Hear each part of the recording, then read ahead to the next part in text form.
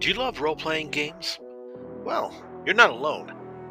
At Dogmite Games, you can feel the Dogmite difference, and they offer years of powerful experience creating woodworking items that will enhance your home games. High-quality custom tabletop gaming hardware, from fully sculpted GM screens to dice towers and everything in between. They customize everything, the sculpture, the engravings, the finishes. They do it all.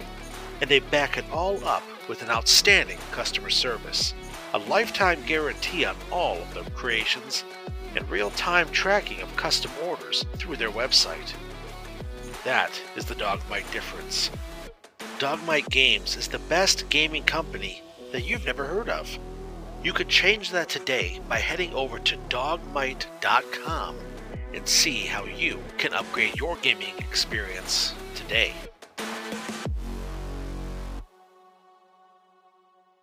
From across the various realms of the internet comes the power of role-playing. This is Game Night Heroes.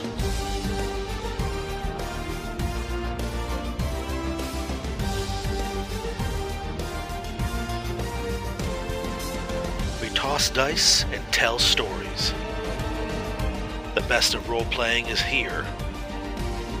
This is Game Night Heroes. Hello and welcome back once again to the Game Night Heroes. I'm Kevin, and I'll be your host and your Game Master today. We are continuing with our playthrough of Deadlands from Pinnacle Entertainment Group. This is played using the Savage Worlds Adventure Edition, or SWADE, and this is part 2, so if you haven't joined our 3 heroes in our posse so far, be sure to head on back and listen to part 1 before you dive in today. I'm joined by the same wonderful, amazing cast, and we are about to tell a collaborative story, the outcome of which will be determined by our dice rolling. If you'd like to have some more information about Pinnacle Entertainment Group, be sure to head on over to their website, peginc.com, or take a look in the show notes. And also be sure to follow our fine performers as we entertain you today. Thank you one and all for joining us, and we appreciate you being here with us and riding on out into the Weird West. Let's get started, y'all.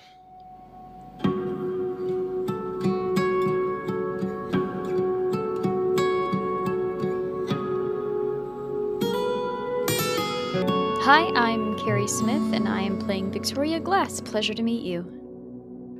Hi, everybody. My name is Alex Rodriguez, and I'm playing Hugo Mendez, the local discount surgeon of our little town here. Hi, everybody. My name is Brian, aka Helix, and I'm playing Roy McCarran, who is retired. Previously on Game Night Heroes. The town of Hope, Kansas is having a bit of a problem.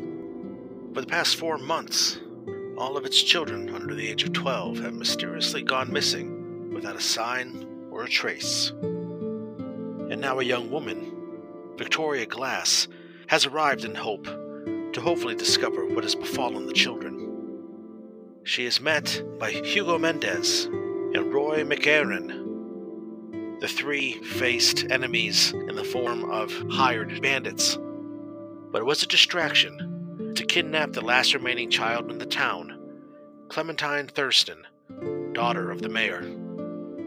The 3 heroes have dispatched the bandits and left one of their ilk alive. He told them a chilling tale that there are others involved in the scheme. This tall tale now resumes.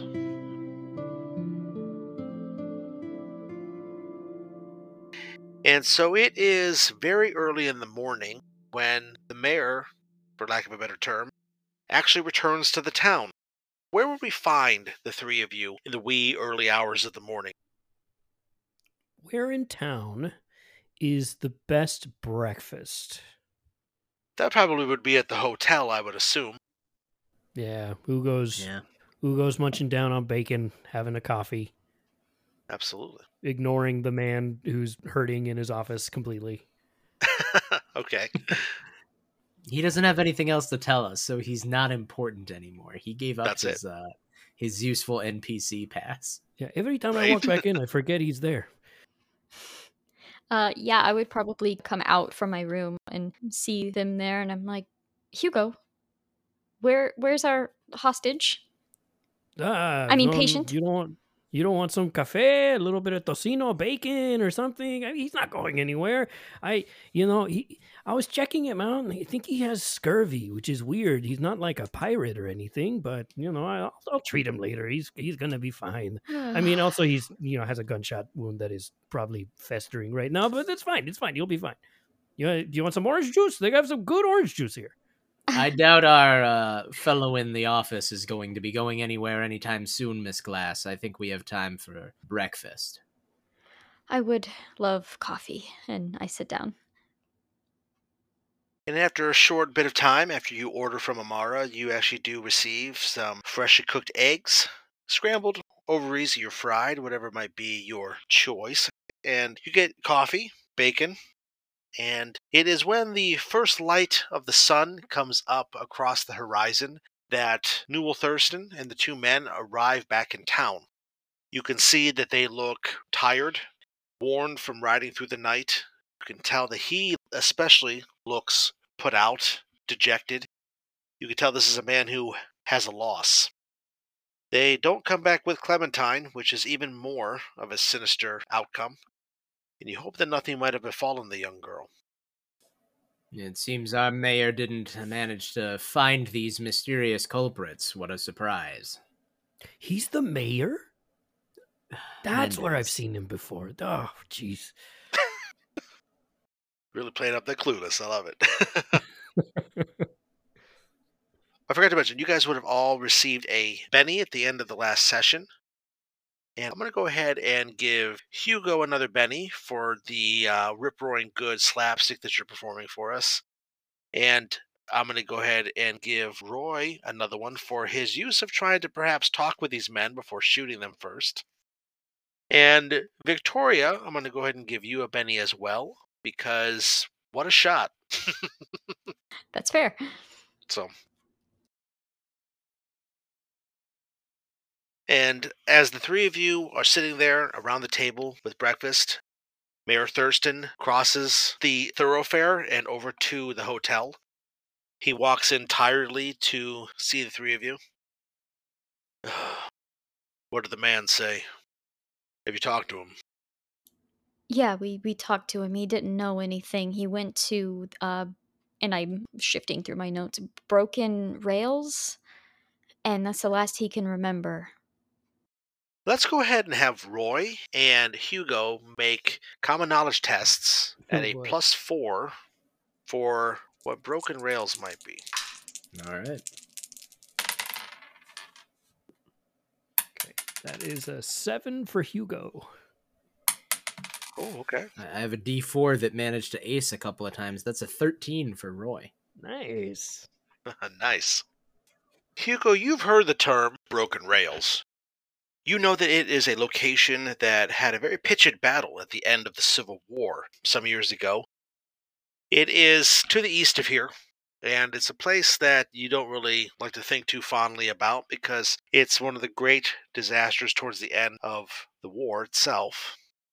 But Roy, your thoughts take on a little bit more of a personal turn when you think about broken rails. You know that it is an area where there was definitely a dark and pitched battle. And also, it was the site where some of the Reckoners emerged, where a man, a native, some would call him, named Raven, concocted a dark ritual that unleashed hell upon the earth. The Weird West might have been born in areas such as Broken Rails. And you know that the area has a dark connotation to you as well. Your limp reminds you that it's there for a second. And the touch of the darkness on your soul reminds you that you are still alive when others in your path aren't. You instinctively find yourself looking slowly over your shoulder to see if it's still following you. Luckily, you don't see it, but it lingers still. Your thoughts are pulled back into the moment from Mayor Thurston as he looks about and he says, So, what exactly did he have to say then? They went to Broken Rails and then they came here? Uh, yes, that's what they. That's all that he really had to say. I don't know whether he hit his head in falling off of his horse or if there's something else at play here, Mayor Thurston. But it doesn't seem like the man knows any more than that. Well, Mr. McCarran, I gotta admit you're a man I trust in this, to be honest. You come with a little bit of a background that precedes you. I know that the time that you served was a time that you learned a thing or two about how the West is. You're a veteran in these parts, whereas me and my people are newcomers here. So, I'll trust you in this. Being a father, though, I can't just sit by and let what happened to my little girl, what happened to all the children in this town, go unanswered for. It's a darkness here. It's come clawing at my house, clawing at all the houses here. I'm not going to stand by anymore. I want to find out what exactly those men took my daughter for. We're going to find her before they do anything untoward, if you understand what I mean. Your reputation precedes you, Mr. McCarran, and, I'm hoping I can trust that the stories I've heard about you were true. Can I maybe ask a favor of an old man who might know a little bit more about the West than me? You can see, Roy, that he is on the verge of a total break. His body is holding a tension that just marks him as someone who is grieving, as well as holding back rage and anger. Rage and anger from his missing child, as well as from the fact that he was not able to bring her back himself. While he speaks to Mr. McCarran, to Roy, Hugo, both you and Victoria are in the room, and it seems that the mayor, for the time being, has forgotten the two of you were sitting there. His eyes and his gaze are solely fixed upon Roy. And he looks at him with a longing that can only be described as desperation. I will quietly ask, almost afraid to speak up, I will quietly say, Mr. Thurston, how is this town with. And then I stop and think of how to rephrase, and I say, what do you know about the green mist? He gives you a strange look for a second, like maybe he doesn't know what you're talking about. And then his eyes dart back and forth between you and Roy, and then to Hugo, and then back to you, and he says, Green mist. I haven't mentioned that to anyone, but it was said those who came and took the children had a green mist about them. Where did you see this mist? Well, when we took care of the Red Hands, after one was killed, a green mist sort of rose from him and shot off into the distance. He nods slowly. I'm wondering if they all had some sort of green mist about them, and that is why our friend in Mr. Hugo's office is unable to remember his actions. Well, I don't know much about the dark arts that those savages use. At this point, too, every time Mr. Thurston has said the word savages, Victoria, visibly winces. And at this point, it's just been one too many times. And she says, Mr. Thurston, I assume you're talking about the natives, but I would appreciate it if you didn't call them savages. And he looks at you and he gives you a look almost as if you've slapped him in the face. Yes, I understand. I'm sorry. The dark habits of my father before me have been visited upon me this night out of my grief and my sadness. I am sorry, Miss Glass, for being untoward. We can only strive to be better than our parents. Isn't that right, Mr. Thurston? His thoughts maybe go back to his daughter, who's missing, and he just nods. You are right about one thing, Newell, and that's that there certainly is no small amount of savagery in these parts of the world, although it is not certainly relegated to any one race or group or creed of individuals to practice it. He's nodding. It doesn't fail to catch my attention that you've been incensed to action over these disappearances only now that it has come, as you said, clawing at your own house, but we'll leave that alone for the time being. What's more important is that if you're putting your trust in me, which frankly I would advise is an ill decision, but seeing as ill decisions may be all that we have at hand, you're aware of what that means and what's possible and probable to happen during the outcome of these events. I understand. If these men have something to do with broken rails, then savagery in and of itself is the least of our concerns. I think we're going to need to be a little more worried about, well, you brought up the dark arts that these certain men and women are known to practice. That may be closer at hand than you think when you bring it up. Much as I loathe to say it, it sounds as though we may need to pay a visit to Broken Rails to see exactly what is going on, if we're going to find out the secret behind what's been taking place here in Hope. So you'll go then, he says, suddenly getting a little bit of strength back from the fact that he's felt rather small in this moment. Well, I can tell you I will go, Mr. Thurston.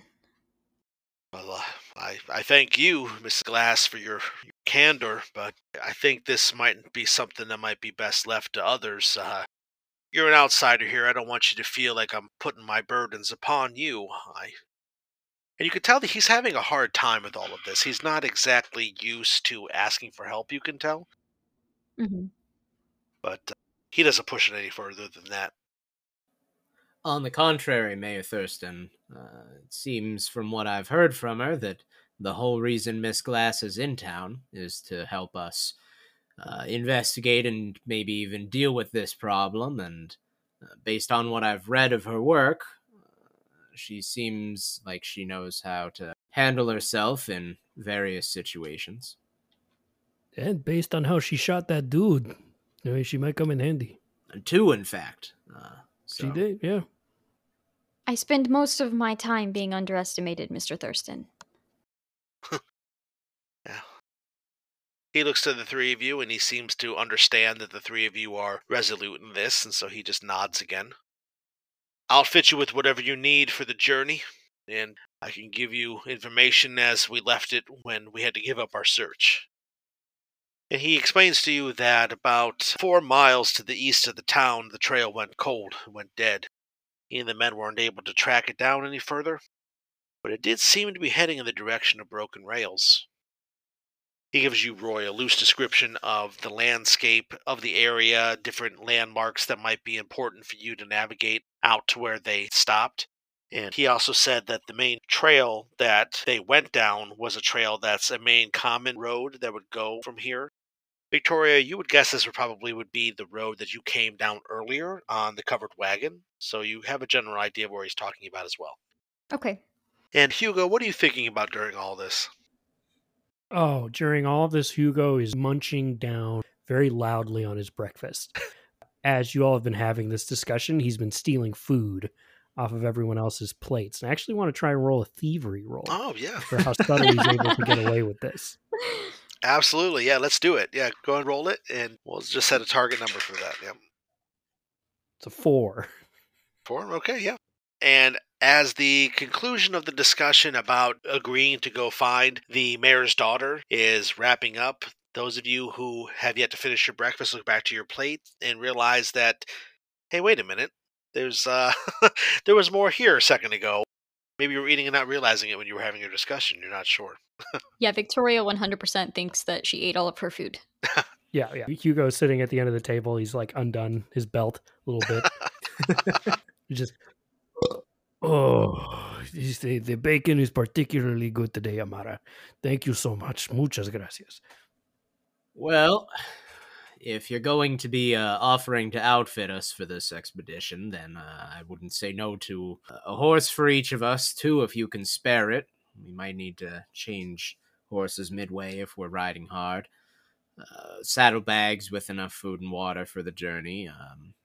So that'll be, what, 4 or 6? Mendez, are you going to be coming along with us? Oh, I hell know yes. you have your practice here, but not a that's terrible right. shot with your pistol yourself. And, Yeah. Well, frankly, there's I that think guy our there. friend in your office can stand to wait around a little while longer. Yeah, and if not, I got his coffin picked out anyway. Yes, and you know what? If you can throw in some pipe tobacco into the deal, I'm in, senor. Yes, of course, whatever you all need. Yes, definitely. And so, after a little bit of time, you guys all rest up, get freshened up, whatever it is you have to do to make yourselves feel like human beings and get ready for the day.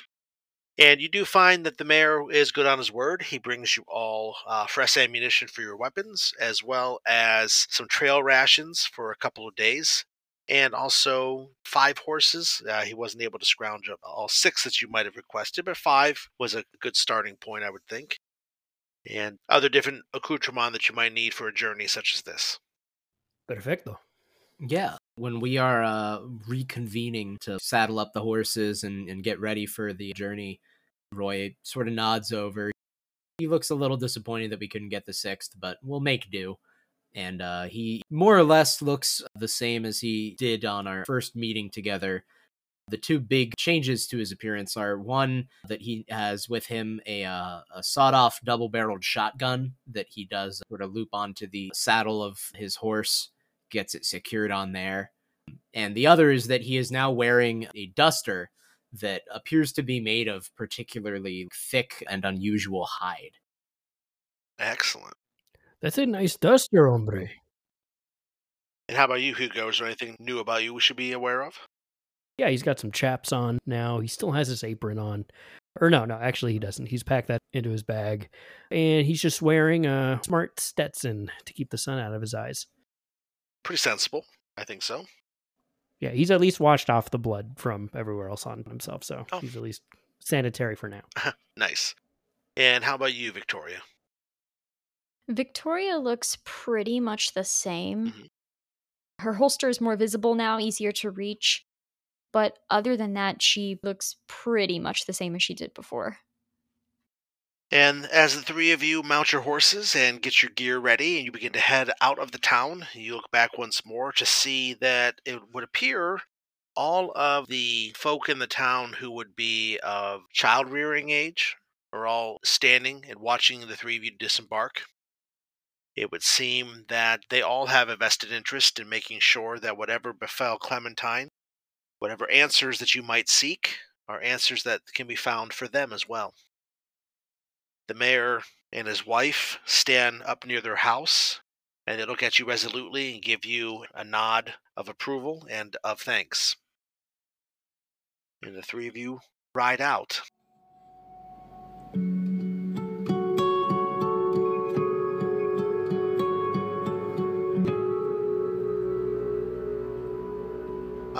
I assume, Roy, you're going to take up the lead in this, so if you could, go ahead and make us a survival check. All right. I don't suppose I can get a bonus since we know kind of where we're going at this point. Yeah, let's go ahead and give you a +4. All right, Yep. Cool. Using the main roads and traveling along. All right, that gives me a 6 total. So. Okay, perfect. And you ride relatively due east, slightly northeasterly fashion, and you do ride on for about half the day, and you come up to the spot that the mayor pointed out. The journey on the way over is relatively calm, and if it were a different setup to the type of journey you guys are taking, it might actually be described as relaxing, but the thoughts of what you're really venturing out for do hang over you, and it kind of spoils that. But you do get to where you see the trail does go cold, and you can see the set of footprints nearby that veer off into the trees and do seem to just suddenly disappear. If you want to look around and try to get a better vantage of where you're at, you can go ahead and make a perception roll. Anybody can go ahead and assist and help out if they'd like to. Yeah, I'll help him out. Yeah, I'll try. I'll try taking a I'll look. take a brief look around. I will say, we pull up the horses and look around as we're reaching this point, but he doesn't even look to Victoria and Hugo like he is particularly expecting to see anything. Okay. That said, I got an ace on my D4. Oh, nice. And that turned it into a 5. Excellent. And Hugo, you said you were looking as well. What did you get on that? Let me see. That was a notice roll? Mm-hmm. Yes. And ace and a 5. So 11 total. And by looking at the area nearby and getting a good vantage of talking together, the two of you are able to come up with a pretty good plan, venturing off the beaten path slightly further into the woods. And after you make your way in through the woods, it's not forested enough to where the horses would be a problem, at least not yet. Up ahead a little bit, Hugo, you do notice that there is a small piece of fabric that is caught on a twig near one of the bushes down towards the forest floor. And Victoria, when he points it out, you notice that it is the same style and color of Clementine's dress. So it looks like maybe her skirting caught on here and ripped as she was being led through this area. So you're definitely on the right path. I would like to grab that piece of fabric and bring it along, and looking at it, okay, just for Victoria Glass's history with Ghost Rock. Mm-hmm. Is there any smell? I have the alertness edge. So is there Yep. any familiar smell that I'm getting or anything like that?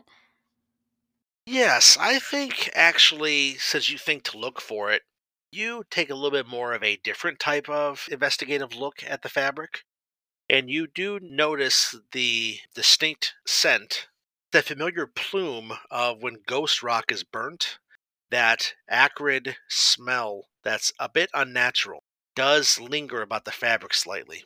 Okay, yeah, I'll just pocket that fabric and basically just nod to myself, confirming a suspicion, and just keep going. And as the three of you continue through the wooded area, I would like to have each of you please make notice checks. And whoever is taking the lead, make another survival check. I'll continue in the lead. Unless anyone else has survival. I believe it is just you. I got a 10 on notice. Okay. All right. I got a 4 on survival. Okay. Yeah, I'm. You all impressed with your rolls? I got a 2. So. And I got a 7 on the notice. Okay. And as the three of you are venturing along, Hugo, you might perhaps get a little bit distracted by the surroundings. You are thinking about different things, not entirely of the wood. You're trying to maybe steer the horses in a direction that's going to keep them from twisting a leg or slipping a shoe. And so you're more preoccupied with that. So you don't notice the things that your companions are noticing, which is that as you move further and further into this wooded area, this forested area, it does get thicker. The overgrown sections of the wood start to get more cloying. They start to overgrow each other. And there's times where you actually have to stop and turn and go around areas that look like they probably should be relatively open gaps, but they aren't. You can tell that the foliage here doesn't seem to be natural somehow. It's almost like it is thicker and more lush in areas than it would be for this typical time of year.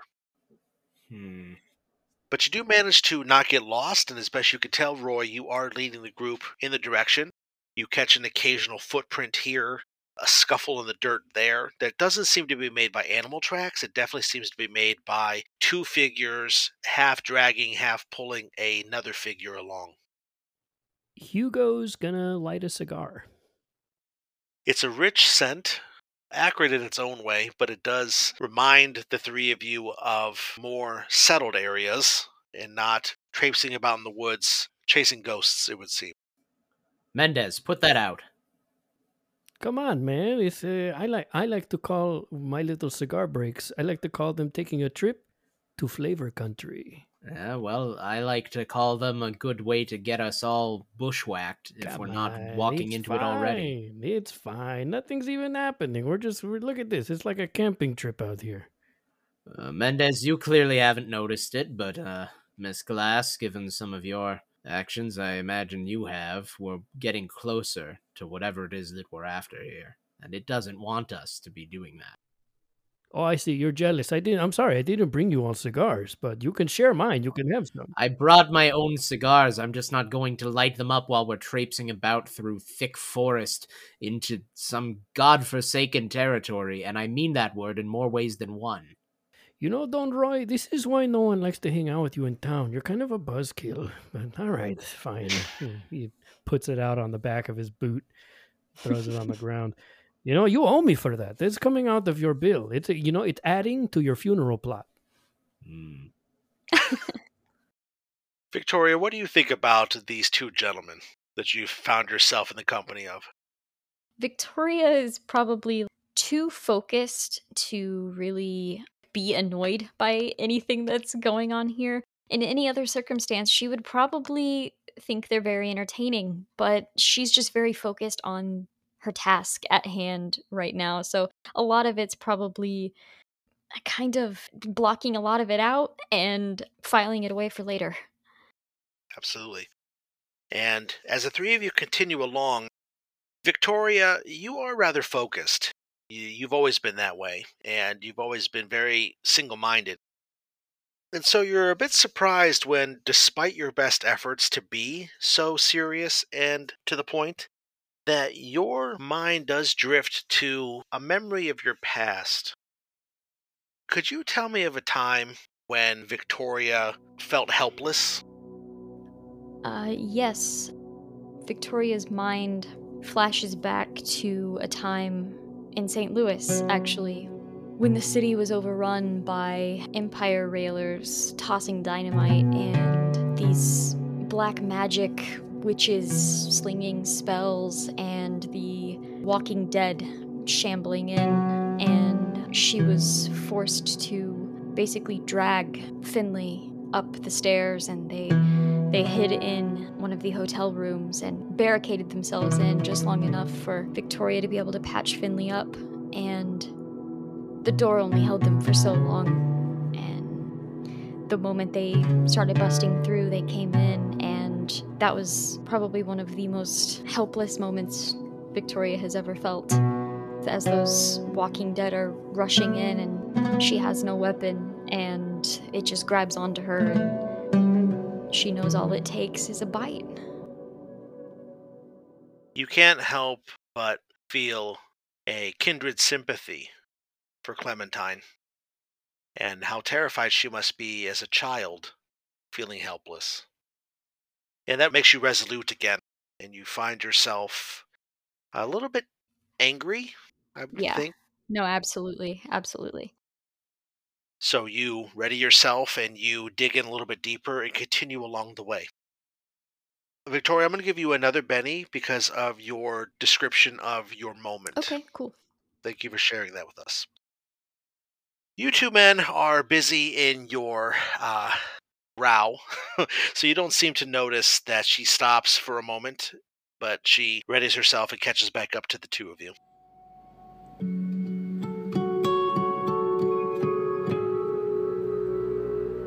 And it is nearing the last stretches of the day and getting to be close to dusk when the three of you begin to hear in the distance that there is whispered sounds on the breeze that seem to come in through the trees almost from all around you.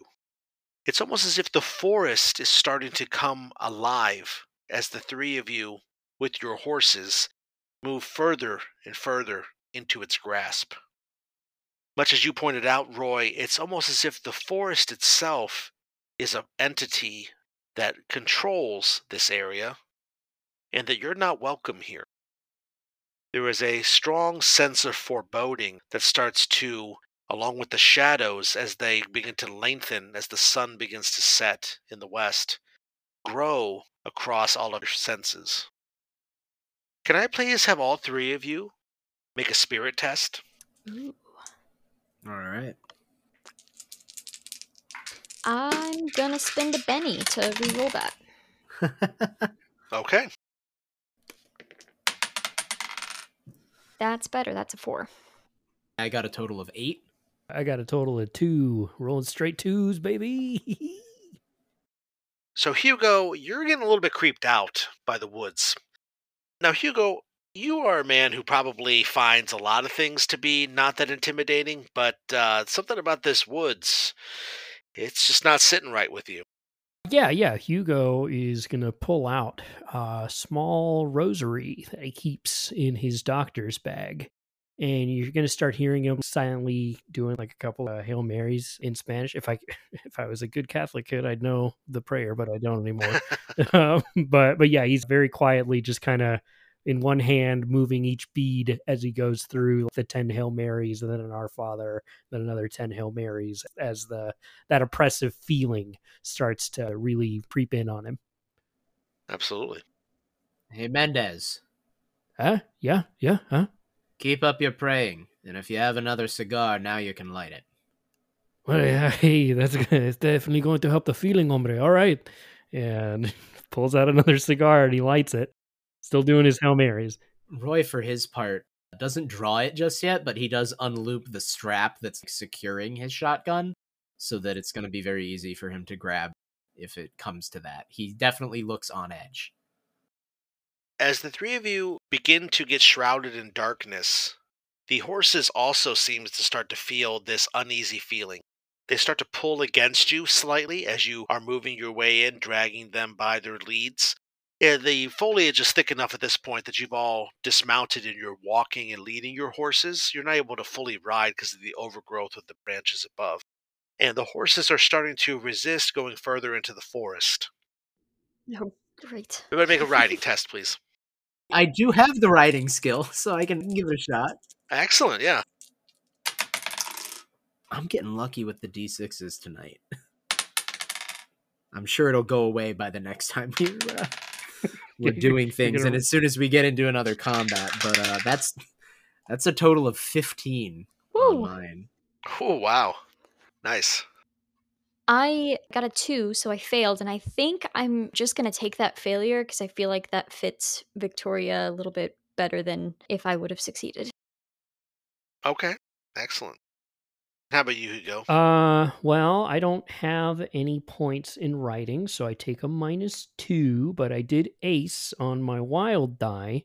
So that's a total of 9 -2, 7. Okay. And as the horses get to be a little bit more inconsolable, Hugo, you step forward and you grab the reins of a couple of them and you try to pull them in, get them under control. You do a pretty reasonable job. Victoria, your horse, however, begins to whinny and neigh and pull at you rather violently. It starts to rear up and kick its legs at you. But Roy, you step forward, you grab onto the reins with a very forceful hand, you bring the horse to bear, and you definitely rectify the situation, luckily. Just one of those things about being a veteran of the Old West. He's able to have a certain understanding, a certain connection with the world around him, and he manages to get this under control. Whoa, easy.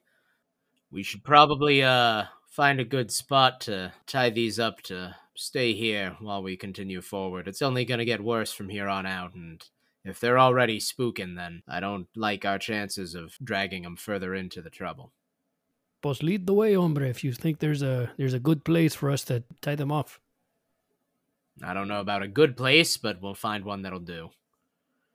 Looking around easily enough, yeah, there's several different branches and different knocked over logs, tree stumps, things of this nature that would fit the bill for such a thing. Yeah, Roy will guide everyone over and assist with just tying the horses up a little bit. He definitely doesn't tie them so much that they couldn't get free if they really wanted to. Just a little bit of support to make sure that they don't just wander off totally. And he does at this point grab the shotgun off of his saddle to carry with him as we move forward. Perfect. So after you tie off the horses, the three of you take a moment, a quick rest to get a drink of water, maybe stretch out for a moment, get a little calmer before you move a little bit further into the foliage ahead. Who is taking the lead on this? Roy still, or Shotgun, not it. Not right? Victoria. I guess that leaves Roy. Okay. Roy, go ahead and make another survival test for All me. right. Because you notice the foliage here is starting to get even thicker, and it's got a strange smell about it. Something that doesn't quite smell like something that would be cooked in a fire, if that makes sense. Interesting. All right. Well, I'm gonna spend a Benny because I didn't roll so well on the first go round. Then we'll try again. Well, that's even worse. Oh no. I'll accept that. I got a 3 as the good roll. Okay. And as you continue further into the foliage, you start to notice that it gets thicker and thicker still. And eventually, as the dark completely envelops the forest, as the sun dips all the way down past the horizon, the last little ribbons of purple and orange begin to disappear as well, bringing on the full dark night. You notice that the woods have grown so thick that you can't get your full bearings about where you need to be. The foliage around you almost seems to be embracing you all, pulling you further into itself. It pulls at your clothes, it pulls at your hair, it tangles in your mustache. It definitely has a moment of a panic that starts to rise up over all of you. Let's have everybody make another spirit test, please. Oh boy. Oh boy. And those who passed before, which was Victoria and Roy, I'll give you both a +2. And those who failed get a +3, right? Is that no? Yeah, I get a Oh. +20. That's what it is. I got a 6. 6, okay. I got a 5.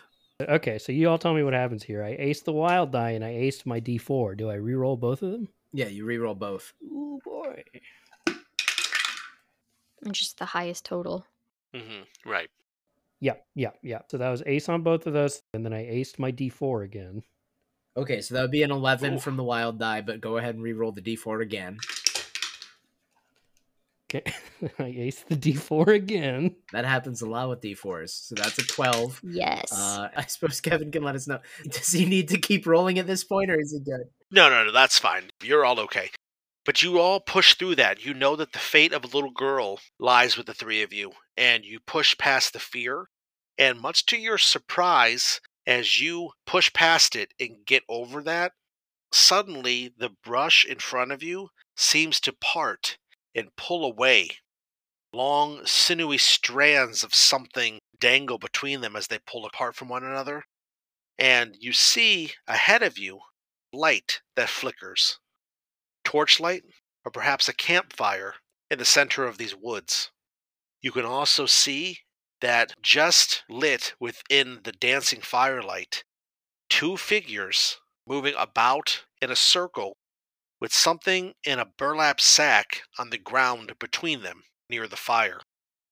The two figures are silhouetted at this point, and you can't tell their features or who they are, but you can see that they seem to be chanting something. What sort of language familiarity do you three have? I would assume, Hugo, you probably speak Spanish as well as English. Yeah, if they're talking Espanol, I know what they're saying. If it's not, then good luck.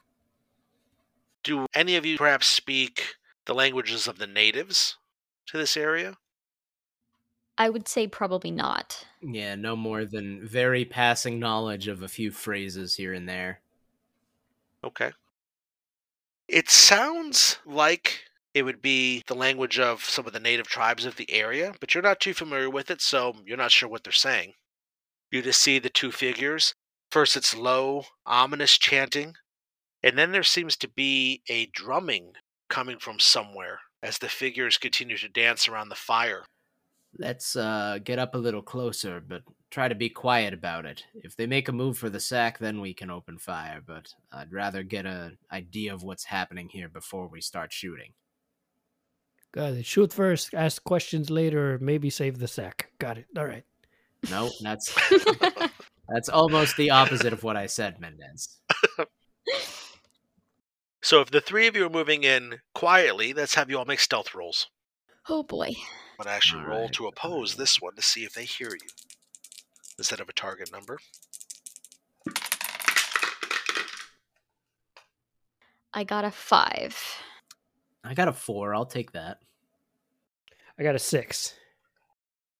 And as the three of you begin to move in closer, you can tell that the two figures continue to move about and gesticulate and speak in the strange tongue that you don't understand.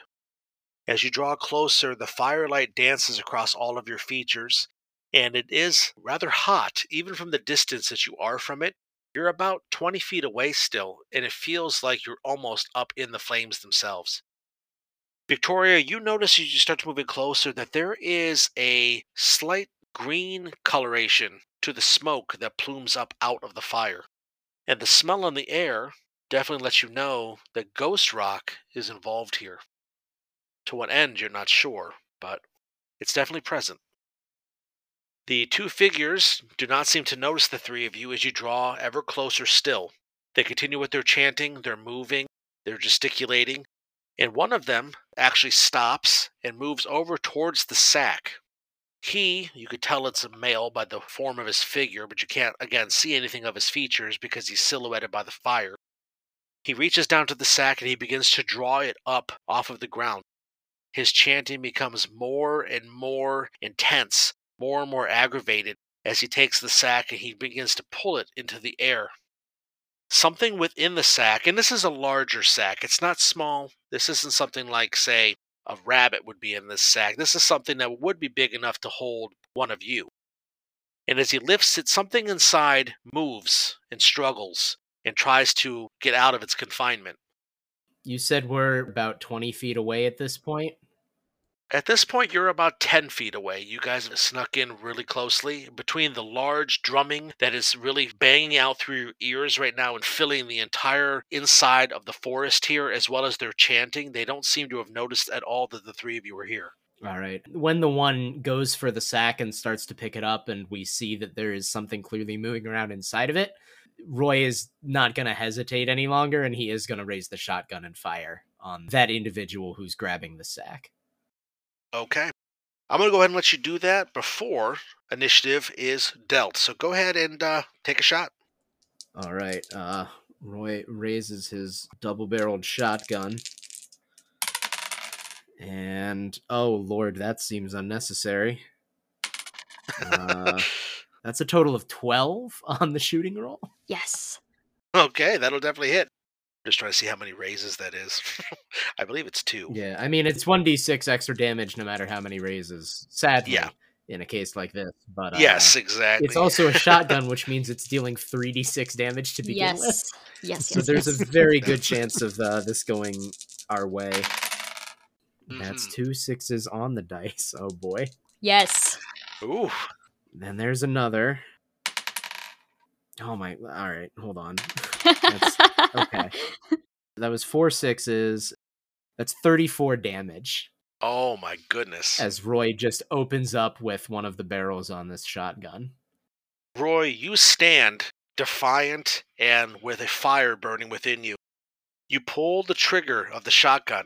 There was a deafening boom, not as loud as the dragoon, but loud enough still to be heard over the drumming, over the chanting, and over the squealing within the bag. The gun fires, and buckshot sprays across the back of the man. He drops the sack, and his back gets pebbled and obliterated with the buckshot as they rip across strands of his flesh. A spray of red mist paints the fire a different color as he stumbles forward and slams down into the dirt. The other person who's here, he suddenly stops in his chanting and looks over to see you standing there with a smoking barrel and ready to take another shot, and his eyes go wide. Let's go ahead and let's get initiative dealt out for all of you folks. So, I'm going to go start with you, Roy, since you're already working. Ooh, King of Spades. All right. And Victoria, the Joker. Yes. Nice. And Hugo, the Ace of Spades. Oh my goodness, this is going to be bad news for these guys. And finally for them, the Nine of Hearts. So, putting you in order of the way that the cards and fate have dealt, it would be Hugo, and then Roy, and then the Bandits, with Victoria getting a Joker, and she can react where she would like to react. Do you want to take advantage of that now, Victoria, or do you want to wait for a moment? I think I would like to do that now. I would like to run over to the sack and basically just grab it and drag it back behind cover. Absolutely. Yeah, so you surge forward in all the commotion, and as the blood and the smoke settles around, you run through the area and you scoop up the bag with one hand grabbing at the top that's tied together, the other arm wrapping around its form that's still wriggling inside, and you move back out of the way. The man who's still by the fire, his eyes dart around in confusion, and you do see that there is another person just on the other side of the fire who suddenly stands up. They have a really elaborate headdress on, and they pull what looks to be a tomahawk, and the blade of it is glowing a sickly green color, you notice. Mm-hmm. And as you pull the sack back out of the way, Hugo, you move with a speed that is quite uncanny with your ace. Yeah, I think I'm gonna probably shoot at whoever's closest to me. But he is going to comment, seeing the tomahawk glowing green, to be like, "Hey, that guy's got an axe made of farts." And then he's gonna take out the peacemaker and right. There we go. Yeah. Okay, so I aced one of them. So here it goes again. Okay, it's a total of 10. Oh yeah, that'll be a raise. Yep. And that is a total of 14. Whew, goodness.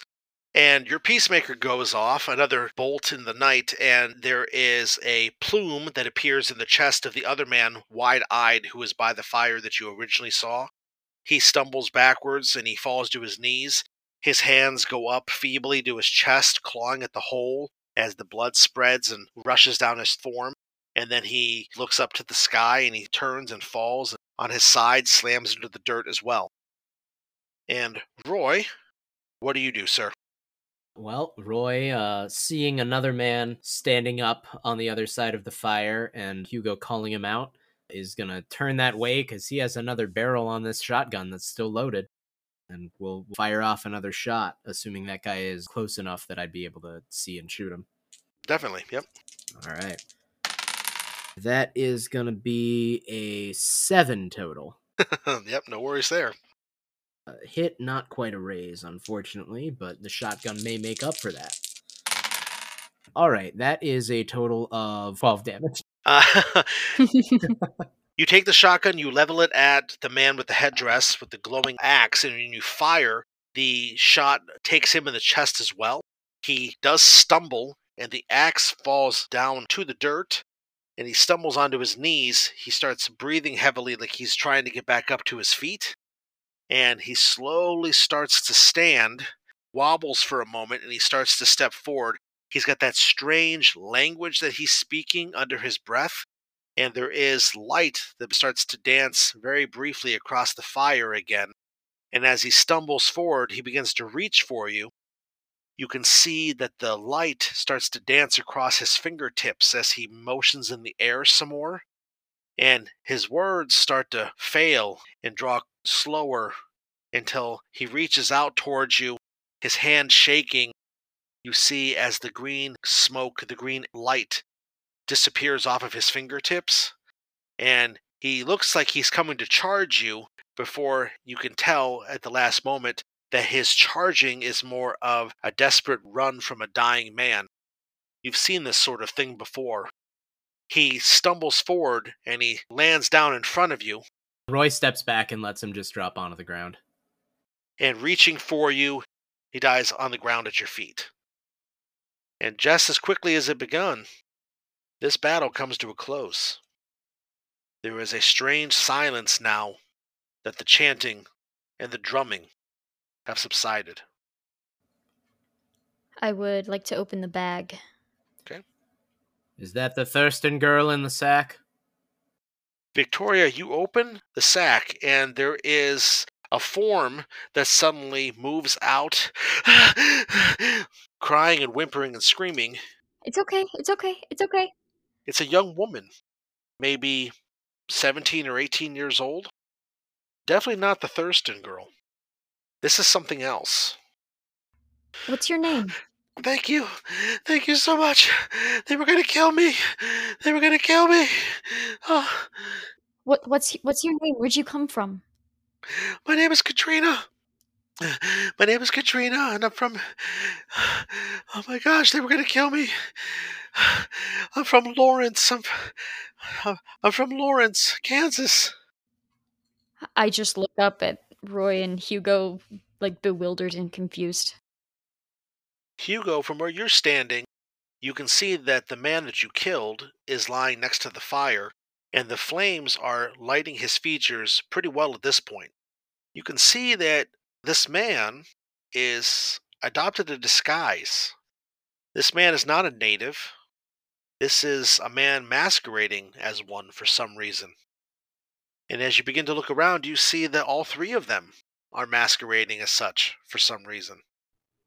Okay. Well, while Hugo notices that, I think a little bit of his habits with having patience and things is going to kick in. He might go over and give the girl a once over to make sure that she's not injured in any sort of way or in needing of some immediate medical care after having been stuffed in a sack for who knows how long. Yeah, absolutely. Go ahead and make a smarts roll for me.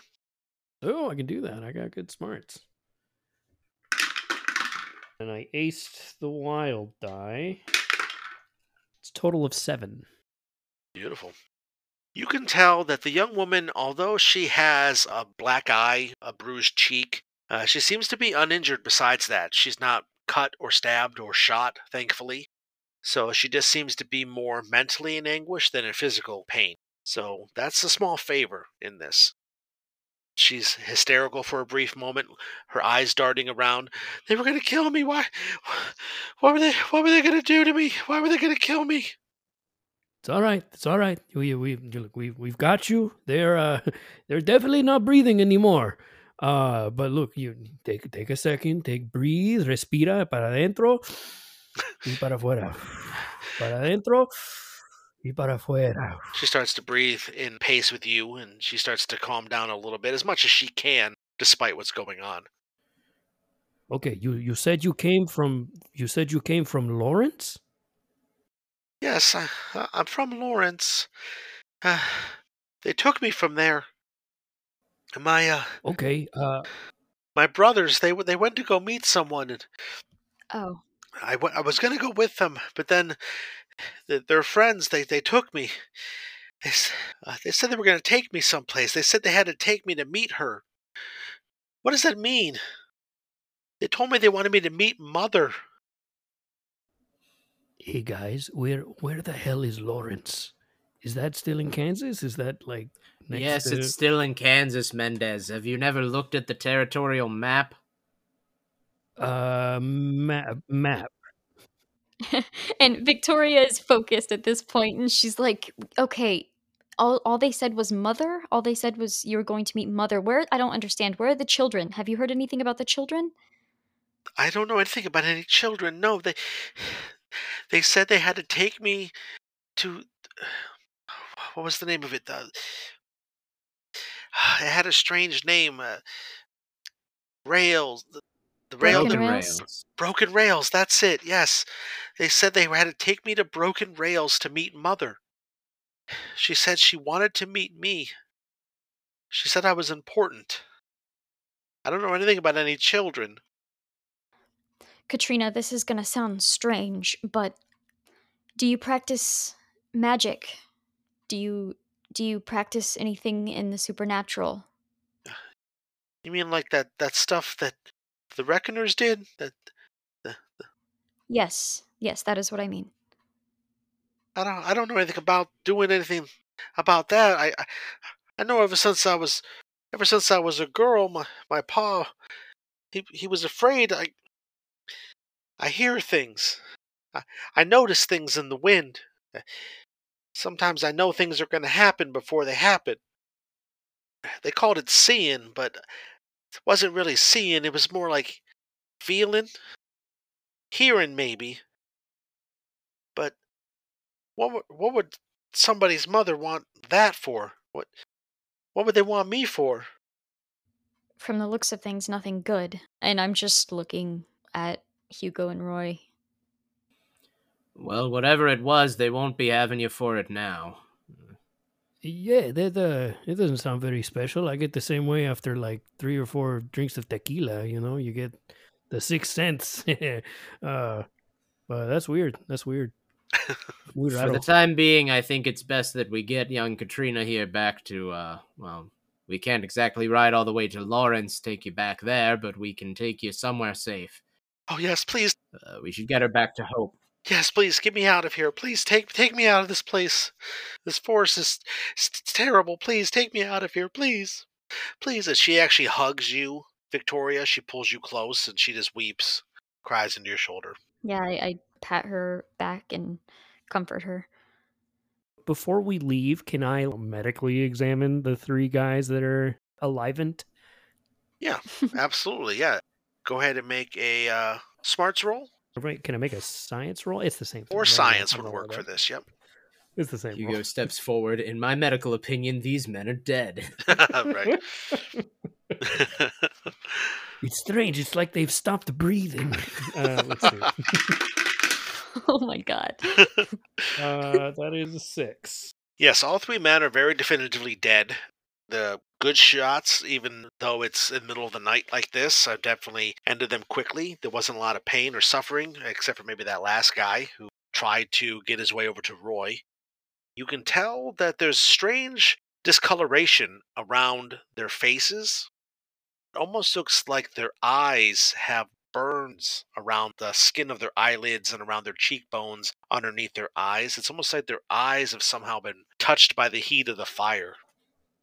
Is there like any sort of residue left over around their eyes or mouth area?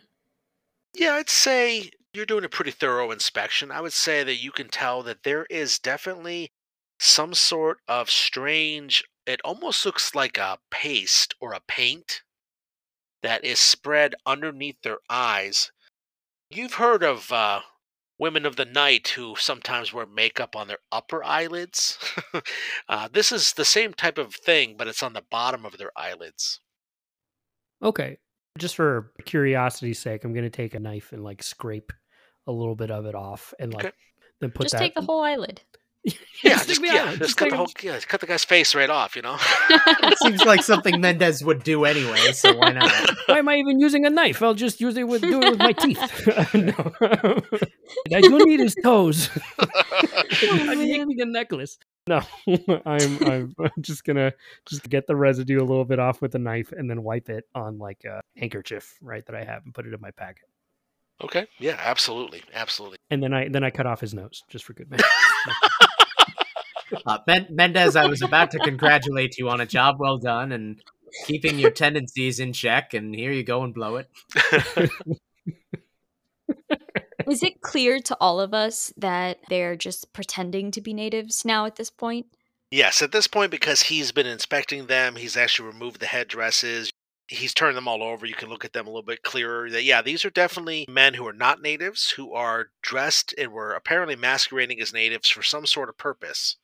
Pretty strange. Yeah, I will just be comforting Katrina while all of this is happening and waiting for their cue that we're going to head back. The bodies don't have anything else of interest on them, do they? I mean, Roy is gonna sort of give them a once-over. Hugo's looking medically. Roy is looking more in terms of, like, do they have anything in pockets or on necklaces or anything like that? He is going to take a specific look at that tomahawk that was glowing green. Yeah, okay. Go ahead and make a notice roll. I'm going to give you +2 because you're taking your time and really looking into this. All right. That is a total of 10. 10. Okay, wow. You see the tomahawk, it seems to be made out of materials that are nicer. The handle of it, instead of being like a naturally worked handle, this looks like it's almost been machined or worked. The way that the grooves and the striations on it, you can definitely tell it's been machined by something. The blade on it also is really well worked. You can tell it's forged steel rather than, say, rough metal or even stone that you would have seen this kind of weapon be made out of before. You also notice that the big guy who was trying to claw at you before he died, he has a strange tattoo on his chest where his heart would be. It's partially obliterated because of where you shot him. You don't fully see it all. But the remnants of it that you do see almost look like an upside down W that has a long stretch to the upper arms of it. Kind of like a mixture between the letter M and a bat.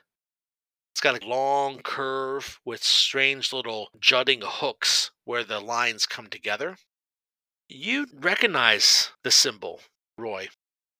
And in the dark, with the fire still crackling next to you, you once again find yourself having your attention and your gaze slowly drift over your shoulder into the night.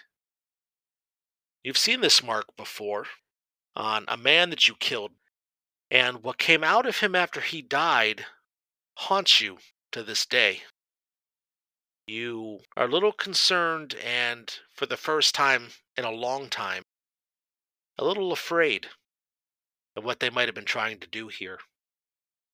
When Roy notices that mark and starts to get that feeling, earlier in the hotel, he had been sort of like slowly, not really a big motion, sort of looking behind him when he thought that there might be something behind him for a moment. This time when he gets that idea and starts to wonder, is there something behind him? He turns around with blazing speed. And before anyone else in the clearing even realizes he's drawn his gun, he has it leveled up at his shoulder height, peering off into the darkness at nothing in particular, but is more on full high alert than any of them have seen him thus far. Definitely.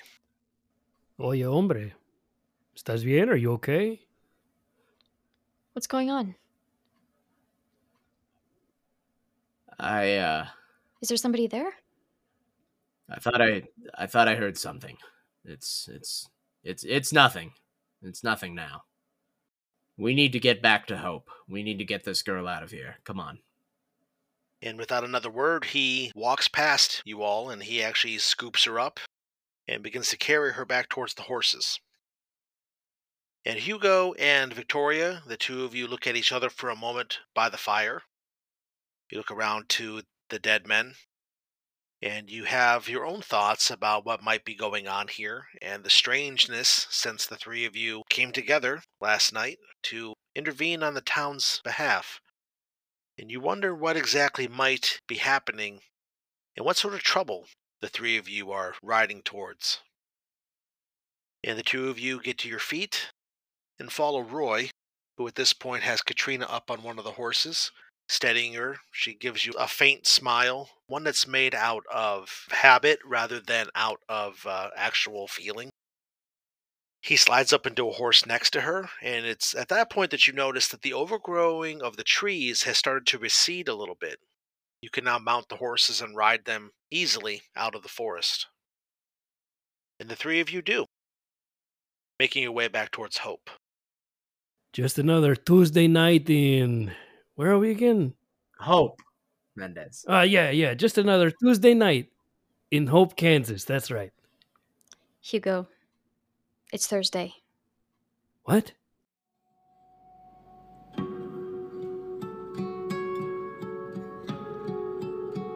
This concludes Chapter 2 of Deadlands, A Child's Lost Hope. Thank you all for sticking around. The tale's just beginning. See you next week. Thank you so much for listening to this episode of the Game Night Heroes podcast. This was Deadlands, Episode 2, The Hero's Call. If you'd like to support the Game Night Heroes podcast, please leave us a rating or a review at your favorite podcatcher. This helps other folks like yourself find us and take the journey along with you and with us. You can also reach out to us across all social media platforms, where we can be found at Game Night Heroes. You can find more information about the show, episodes, and upcoming projects at our website, GameNightHeroes.com. We'd love to hear from you, and we engage with all of our fans. This episode today featured the voice talents of Victoria Glass, was played by Carrie Smith, who can be found online at Carrie Smith 2012, and on YouTube at Carrie Smith. Hugo Mendez was played by Alex Rodriguez, who could be found online at Uncle_Andros. Roy McAaron was played by Brian Helix, who can be found online at Helix Missionary. Both Alex and Brian can be found on the 2 Weeks One Shot podcast, which can be found at Tuescast.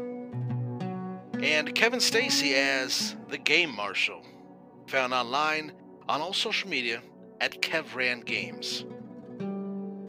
Deadlands appears courtesy of the Pinnacle Entertainment Group, which can be found online at peginc.com. Music from this episode was found from various artists on Pixabay.